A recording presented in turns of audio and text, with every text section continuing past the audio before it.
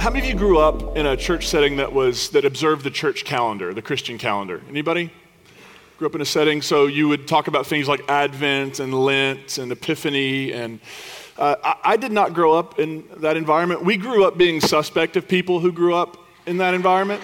So, we were sort of aware of it, but we were praying for those of you who were observing it.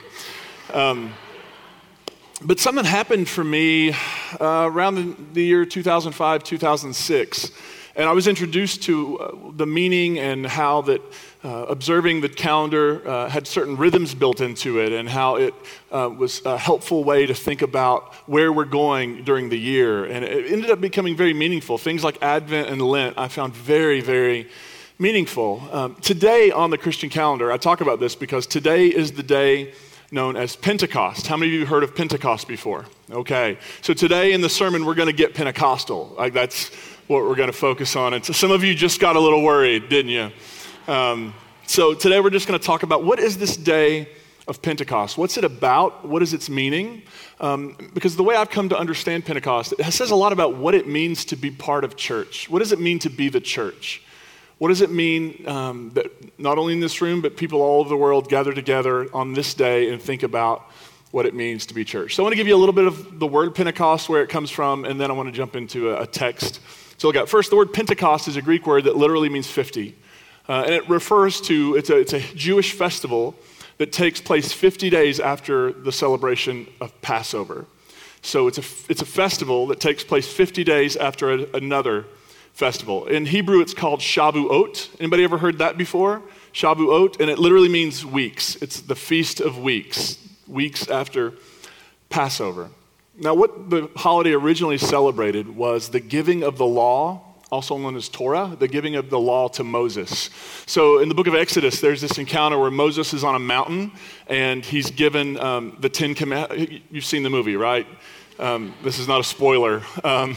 He's given the 10 Commandments, and he walks down the mountain with the 10 Commandments. It's a commemoration of that festival. It's also sort of an agricultural festival.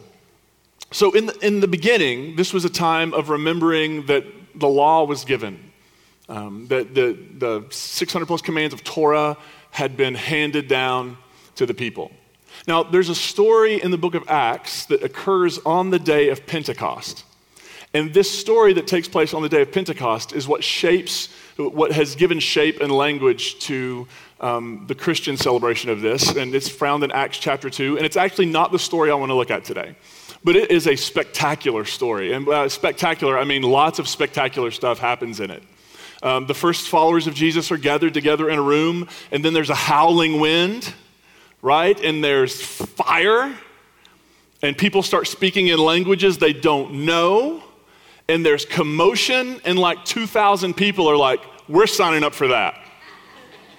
Right? I mean, that's essentially the story of Pentecost in the book of Acts. And actually, it begins with them, the first Christians, being accused of being drunk, to which they respond, it's only 9 a.m., which I think is a fantastic response. They're like, no, it's only 9 a.m. And that's sort of the story, the popular imagination story around Pentecost. And it's spectacular, and it's got a lot going on. And what's really interesting, if you take the story from Exodus about the giving of Torah, and you take the story from Acts about Pentecost, and you lay them on top of one another, what you'll find is that the author of Acts, Luke, has included every single element that took place in the giving of the law to talk about the giving of the Spirit. And he's trying to make a sort of juxtaposition of the two. And I think you have to be careful. And the first Christians weren't aware of this. Many of them were Jewish, so they weren't aware of the anti-Semitic overtones to some of that discussion. But I think what Luke was trying to say, in the giving of the law in the book of Exodus, there's all this spectacular stuff, and 2,000 people end up dying as a result of it. In the book of Acts, the giving of the Spirit, all the spectacular stuff, and 2,000 people are given new life. He's sort of making this juxtaposition of law and spirit. And I think that's an important story. It's worth spending some time on. But I want to go, there's another Pentecost story. And it doesn't even take place on Pentecost, believe it or not. And it's found in the New Testament. And so the way Christians have thought about Pentecost has been, it's like the birthday of the church, right? It's the giving, and I use giving in quotation because it's the giving of the Spirit. Now, here's why that's problematic. The giving of the Spirit assumes what? That it was gone, right? That it was something that was away and that now was being given, which is actually not the reality. Pentecost isn't about arrival, it's about awareness. Pentecost wasn't about something showing up that was previously missing. Pentecost was about a group of people having their eyes open to what had always been true. Right? We have Spirit. We have the energy of the divine, the energy of the source, the energy of God flowing within us. It's not somewhere else, and we have to go and climb and do all this stuff to get it, jump through all these hoops to get it. It's something that is. And we are either awake to it or we're not awake to it, right? And I think there are times for a lot of us that we've gone through rhythms of life where we've been really, really awake to it, and then times where we've been really, really snoozing on it, right? But it doesn't make it any less real or true. Pentecost is about awareness. Now, but the story I want to look at is from John chapter 20, and it doesn't occur on Pentecost at all. It occurs on Easter evening. So Jesus has been raised from the dead, and some of the disciples have seen an empty tomb and they don't know what to make of it. And then a little later in the evening, this happens. It was still the first day of the week. That evening, while the disciples were behind closed doors because they were afraid of the Jewish authorities, Jesus came and stood among them. He said, "Peace be with you." After he had said this, he showed them his hands and his side. Next. When the disciples saw the Lord, they were filled with joy. Jesus said to them again, "Peace be with you. As the Father sent me, so I am sending you." Then he breathed on them and said, "Receive the Holy Spirit. If you forgive anyone's sins, they are forgiven. If you don't forgive them, they aren't forgiven." This is a Pentecost story. It's a story about Spirit.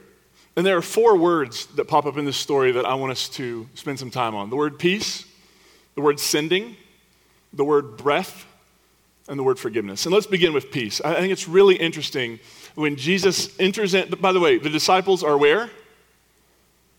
Hiding in a locked room, right? Because their leader has been taken out and they could be next. And so they are in stealth mode. Door locked. Hiding, and Jesus pops into the room like you do, right? We've all been there, just pop into a room. Jesus pops into the room, and what is the first thing Jesus says to them in the room? Peace. Peace. Can you imagine what they were expecting? I mean, this is not their best day. It just hasn't been their best weekend. They've talked big game and then ran. Right? You had some of them saying, "We will die with you." And then when push comes to shove, where are they? Gone. Right? And Jesus is back. And you've got to assume when somebody's back from the dead that they're pretty special. That maybe they can appear in a locked room and you can't, right? So that there's maybe you have to be a little bit nervous about this person. Jesus pops in the room. And you think maybe what he would begin with was, "How dare you? You cowards. What about all the talk? What about the whole 'we'll die with him' business? You were gone. You abandoned me. You bailed. You rejected." He doesn't enter with shame. Shame on you. He doesn't enter with judgment. He walks in the room, says, "Peace." And then if they don't get it, he follows up later with, "Peace be with you." And he does a weird thing. He shows them his side and his hands. All right. Get that score in a minute. I wonder if that's the sound that Jesus made when he came into the room. Da-na-na, da-na-na. Jesus shows them his hands and his side. The wounds are part of the resurrected Christ. They don't go away. The wounds don't disappear. And actually, it's through the wounds that they recognize who Jesus is. Richard Rohr talks about wounds becoming sacred wounds. And the way wounds become sacred wounds is when they are used to bring healing to the world. The people that I've known in my life who have experienced great tragedy and great wounds, and they've been able to turn those wounds around, not to define their life or not to limit their life, but they've turned them around and used them as sources of healing for the people around them. The risen Christ shows up with sacred wounds, and he speaks, and when he speaks, he begins with peace. Not shame, not judgment, not all the ways you've dropped the ball, not all the ways you've missed the mark, not all the ways you've messed up. How many of you ever had to do that walk when you were a kid to your parent, your guardian, the authority in your life, knowing that you were done? Anybody ever had to do that before? You know that feeling, that shame, that fear, that I don't know what's going to happen next. I bailed on them, maybe they'll bail on me.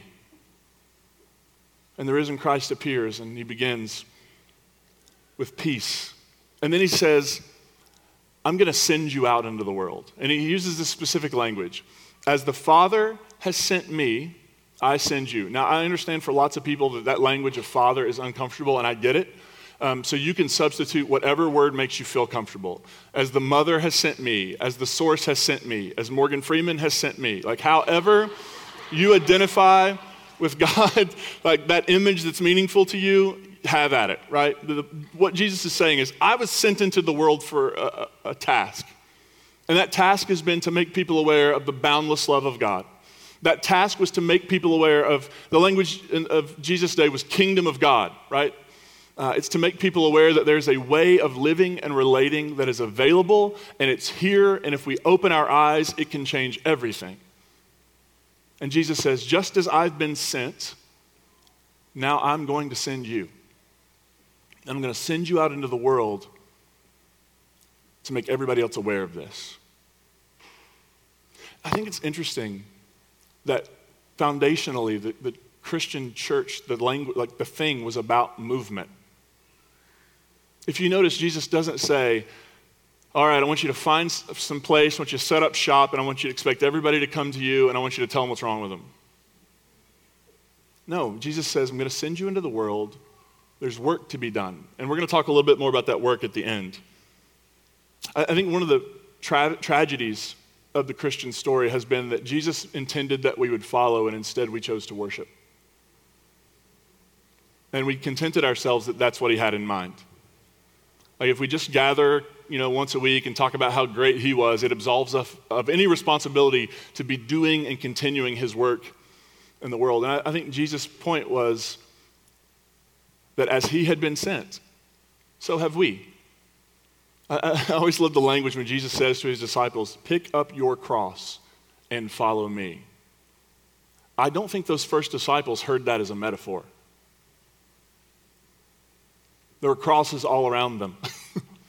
I think they understood he was calling them to a life of action, a life of engagement, a life that called them to where the pain of the world was, where the need of the world was, to do and be a balm, to do and be healing in that world. And then Jesus does something else. He breathes. He gets the disciples together, and he looks at them and he goes, he breathes on them and says, receive the Holy Spirit. He literally inspired them. The word inspire means to breathe into. Jesus literally gathers these folks in a room and breathes into them and says, receive the Holy Spirit.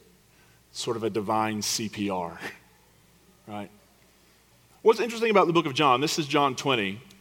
John begins like this, John 1:1. In the beginning. I memorized that. Try not to be impressed. In the beginning. Now, I have no prizes to give away today, no stickers for your chart, but does anybody know another place in the Bible where the first words, hold on now, don't get cocky, the first words are in the beginning? Anybody know? Where? Genesis. The first book of the Bible begins with these words. In the beginning. So when John begins John's story of the life of Jesus with these three words, in the beginning, what do you think John is doing? I think John is doing a wink and a nudge toward Genesis. And what John is saying is, I'm going to tell you a new creation story. I want to tell you a brand new creation story. And what John does next is really interesting. John centers the entire story around 7 signs. Maybe this is new information, but John, essentially, his whole gospel is centered around these 7, what he calls signs, we typically call miracles. But the word sign means they point to something else, right? They're pointing somewhere to some other reality. And so there are 7 signs in John. There's changing of water into wine at the wedding of Cana. That's the first one, by the way. That's the first sign. I mean, if you were Jesus and you wanted to really start with a bang, I would have started with the raising of Lazarus. Right? And you want to talk about street cred. Water to wine is popular with college students. Raising Lazarus is popular with humanity, right? But that's not how Jesus starts. He begins with water to wine. Then he heals a royal official's son. He heals a paralyzed man at a pool of Bethesda. He feeds 5,000 people, not counting women and children. He walks on water. Some people suggest that feeding and walking on water should be one sign, and the 7th sign is the crucifixion. You could make an argument for that. He heals a man born blind, and then he raises Lazarus from the dead. And again, some people would say, actually, the 7th sign is that Jesus is crucified. Now, here's what's interesting. 7 signs. I want to ask you another question. Again, no stickers for your chart, but I'll give you a good job. How many days are there in a week? We're just learning together today. That's what's happening. Yeah, 7 days in a week. How many days were in the Genesis creation story? 7. In the beginning, 7 days. In the beginning, 7 signs. And then, on Friday, the 6th day of the week, Jesus is executed. On Saturday, the Jewish Sabbath, the 7th day of the week, he rests. And what happens on Sunday? The tomb is empty. Now, think about this in the terms of what it might mean for the first audience to hear it. When you finish Saturday, that's the end of a week. What is Sunday? It's the beginning of a new week. Do you see what John is doing here? It's absolutely brilliant. John is saying the first creation ends. And on the first day of the week, at dawn, there is a new creation being born. Remember the story in Genesis chapter 2 where we're going to put the text up here. The Lord God formed a human from the topsoil of the fertile land and blew life's breath into his nostrils, and the human came to life. All right, that image of the creator, the source, forming a human out of dirt. The word Adam, by the way, literally means dirt clod person. The first human was a dirt bag, literally. God has this first human, and he breathes into the human being, and the human being becomes a living being. What does Jesus do on the first day of the week in the upper room? The first day of a new creation. He breathes into it. He breathes into the disciples. This is a wink and a nudge. In the first creation, God created the first human and breathed. And now on the first day of the week of the new creation, God once again breathes God's life into these humans. And I would say not as a way to give them something they didn't have, but as a way of calling their awareness to what was already true. I love what John Shelby Spong says about this. Go back one. God had, according to the ancient creation story of the Hebrew people, initiated life by breathing into Adam the breath of life. Next. So now Jesus would breathe on the disciples and call them into a new dimension of life he came to bring. It was the new creation. It was to enter into a new way of what it means to be human. Think about the way we've tried to tell the Jesus story throughout 2,000 years. Believe this, check this box, sign up for this, or you're going to burn forever. I mean, how many of you find that compelling? Right? That's not compelling. Can you imagine if we'd started with this? How would you like to enter into a new way to be human? See, we've perceived it to be all about avoiding something.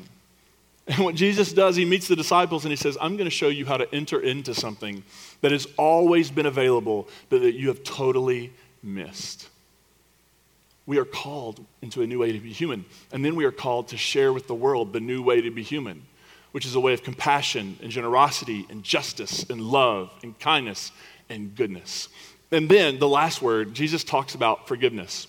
And this one, when he says this, I got to be honest with you, every time I first read it in that text, when I'm going to talk about the text, it gives me a very technical term, the heebie-jeebies. And here's why. Doesn't it sound horrible?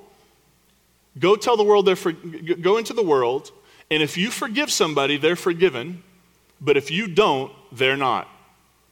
Who wants that kind of power? Well, actually, I think we do, right? That's what we actually want. We want that kind of power. We want to go up to people and be able to decide who's in and who's out, who's forgiven and who's not forgiven. A couple years ago, 3 or 4 years ago, I had just gotten back from the Wild Goose Festival, and my son is into big-time professional wrestling. Does anybody have any WWE fans in the room? So we need to watch you at the end when we pick up the chairs so that you're not... So their big weekly show was at Bridgestone, and he and I just got home from Wild Goose. The next day, Monday night, we came down to go to WWE. And I noticed something as we were getting ready to go in. We ran into some people. Let me show you a picture. I don't know if you could see that. That was his first experience of a street preacher. And there are people outside. This is one of them. Some of them had signs. The guy standing on the floor has a Jesus Save shirt. The guy's literally on a little step stool. I was still taller than him. And he's got a megaphone. And they were just saying the worst possible stuff. I mean, going through lists of who's out. You do this, you're out. You believe this, you're out. I mean, just continually. And as we're waiting in line to get into the show, my son, who was probably like 6, 7 at the time, says, "What are they yelling about?" And I didn't know right offhand what to tell him. I had a lot of adjectives I wanted to use for these gentlemen. Some of the words I wanted to say he didn't need to learn yet. And I just said to him, I said, those people think God is really, really angry. And so they're telling everybody God's angry. He's like, but God's not angry. I was like, exactly. It's one of the things we told him his entire life. God is not mad at you. God is not angry. And then he said to me, I think we should go tell them.